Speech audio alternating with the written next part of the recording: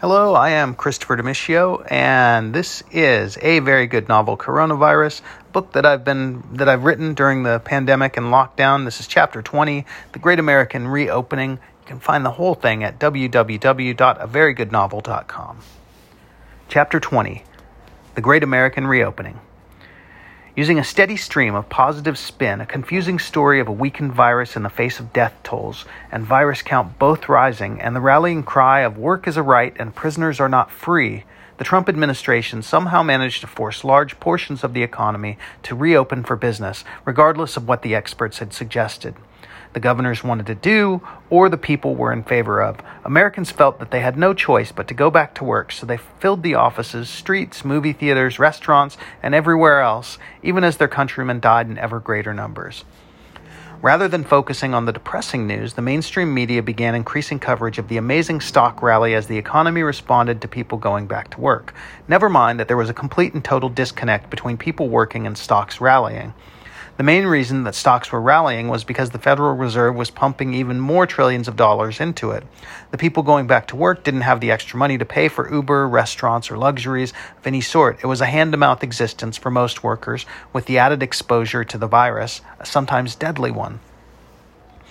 By mid-June, the states stretching east from Washington, Oregon, California, all the way to New York and Pennsylvania were all open. The South was completely open. Illinois, Michigan, New York, Pennsylvania, New Jersey, and New England were all still in lockdown as they tried to deal with the continued body counts that were piling up in trucks, parks, and walk-in refrigerators. The three West Coast states, plus Nevada and Hawaii, were slowly easing restrictions, but generally discouraging people from leaving home. It was a more cautious approach than the rest of the country was taking. Alaska was pretty well on its own and as open as it had ever been, just not to tourists. The governor of Alaska put a moratorium on cruise ships. The rest of the country, from Arizona to Florida to Ohio, North Dakota, and Iowa, they all just threw caution to the winds and latched onto the Trump agenda and began screaming about the success of the Great American Reopening. During the day, people filled the beaches of the Carolinas, Florida, and Texas. NASCAR was the first event to make a comeback, and the crowds were thick. Bars and restaurants filled with people, and the shopping malls from Memphis to Phoenix and Atlanta were all filled with happy throngs of people. The stock market really was booming, and with the lockdowns lifted, credit card companies and banks began offering increased lines of credit, special cash advances, and easier approval for rewards cards. The rest of the world watched in shocked awe as Americans in the reopened areas ditched social distancing, stopped wearing masks, and stopped following any of the pre-pandemic protocols.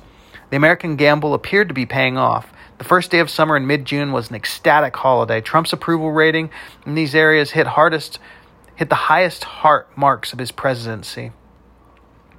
Behind the scenes, the Russian and American viruses had now met and were figuring out how to interact together. It was a classic love story where two strangers meet and soon a baby follows. The evolved virus that came from that meeting was deadlier than ever. It used existing health conditions to infiltrate and occupy a host with an incubation time of 25 days when it began to spread.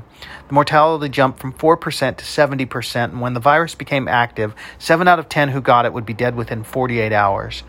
Thankfully, it was only transmissible starting about 3 days before it became active in the host. Those who had already been exposed to the Gaia virus were still immune. The problem was the parts of the country that were ecstatically reopened were the exact parts of the country that hadn't been exposed to the Gaia virus. The wide open spaces, the rural communities, the small towns where people thought they had dodged a bullet. The cities and the urban areas were actually going to be all right with this second wave, but the countryside was devastated. It started in Galveston, Texas, and spread upward into the country like a reverse Mississippi River dumping on it. From June 1st to June 26th, 8 million people caught the new strain, and by the end of June, nearly 5 million of them were dead. The same people who had been celebrating winning their freedom back were now either being weeped over or weeping over their own dead. Trump continued to play live and let die and screamed blame at the Chinese, California, and Canada. "It's the 3 C's, he yelled into this podium microphone. "They're out to get me. They're all out to get me. I've done everything. I've handled this perfect, but it will never be good enough for California or their friends in Canada and China." The entire country went back into lockdown, and this time, a huddled down and terrified lockdown as the new strain continued to rip its way through the Midwest and into the Rocky Mountains in the South. Trump's smart doctors abandoned him during his daily briefings, and he now had a rotating cast of white people in white coats who made pronouncements that usually included phrases similar to, "If we had listened to the president." In truth, Those who had continued to hunker down, worn masks, and kept proper social distancing were largely unaffected by the new strain, so one might draw some conclusions from all that death.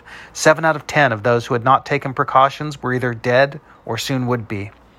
Trump ignored the pain and suffering and promised that there would be an amazing 4th of July celebration for the country. The Great American Reopening turned out to be less like a celebration of a return to normal and more like ripping the scab off of a life-threatening arterial wound. America was reopened for infection and death. Well, that's chapter 20, you guys. Grim, and hopefully that doesn't come anywhere near being the reality. Aloha.